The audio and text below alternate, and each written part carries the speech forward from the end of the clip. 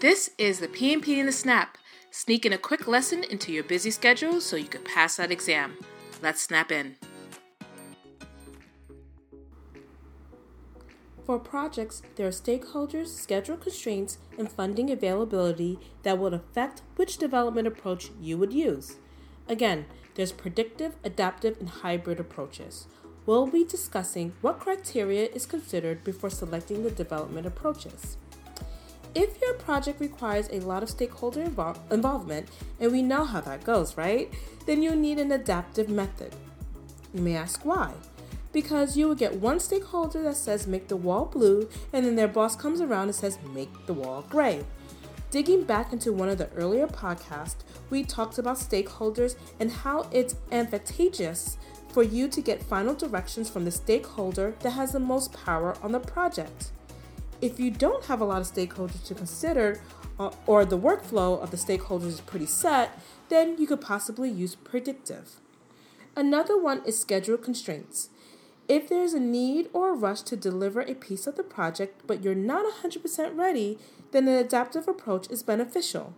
But if your service, product, or result doesn't have an immediate need, or you've done it before so the timeline is pretty straightforward, then you get it, predictive method would work. Now let's talk about funding. If funding is uncertain, then adaptive approach is best. Things like minimum viable products are usually adaptive in nature because it takes less investment than an elaborate product, which makes using the adaptive approach better. On the opposite end, if you know you're getting funding for a project, predictive may work. Now we're going to talk about organizations. So for organizations, variables such as the structure, culture, capability, project team size, and location can affect the development approach that you would use. So let's get some details on that. An organizational structure that has many levels, a rigid reporting structure, and bureaucracy most likely uses a predictive approach. You could guess it's because higher level people want to know what's going on and most likely have a less appetite for work that is done in iterations.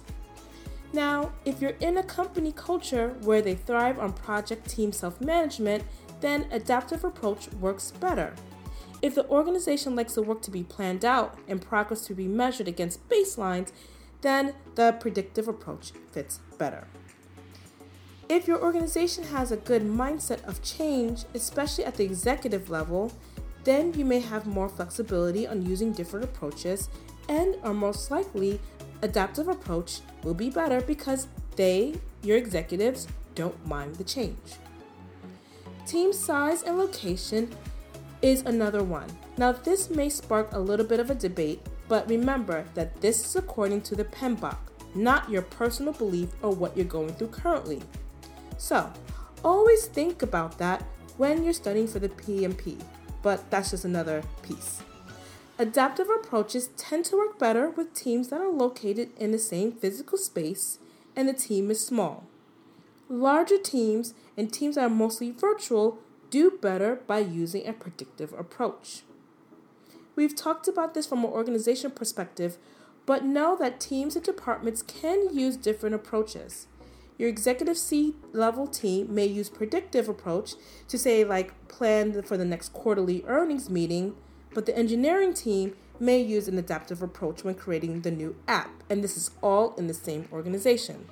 So look at your project and your organization when deciding which development approach works for you and your team.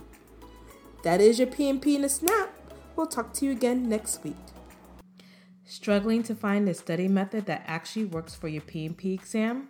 Well, what if I told you there's a new interactive PMP course that's about to change the game? Introducing our brand new interactive PMP course, designed to make studying engaging and effective with games and videos. And you do get one-on-one PMP coaching. With our course, you don't have to deal with boring textbooks or overwhelming study materials anymore. Our interactive modules are designed to keep you engaged and motivated throughout your PMP journey. Plus, you can get access to the course on any device, wherever, whenever it's convenient for you. Mark your calendars because doors to our interactive PMP course opens on September 12th. Don't miss out on this incredible opportunity to level up your PMP game. Go to pmnotebooks.com to sign up now and be one step closer to acing your PMP exam.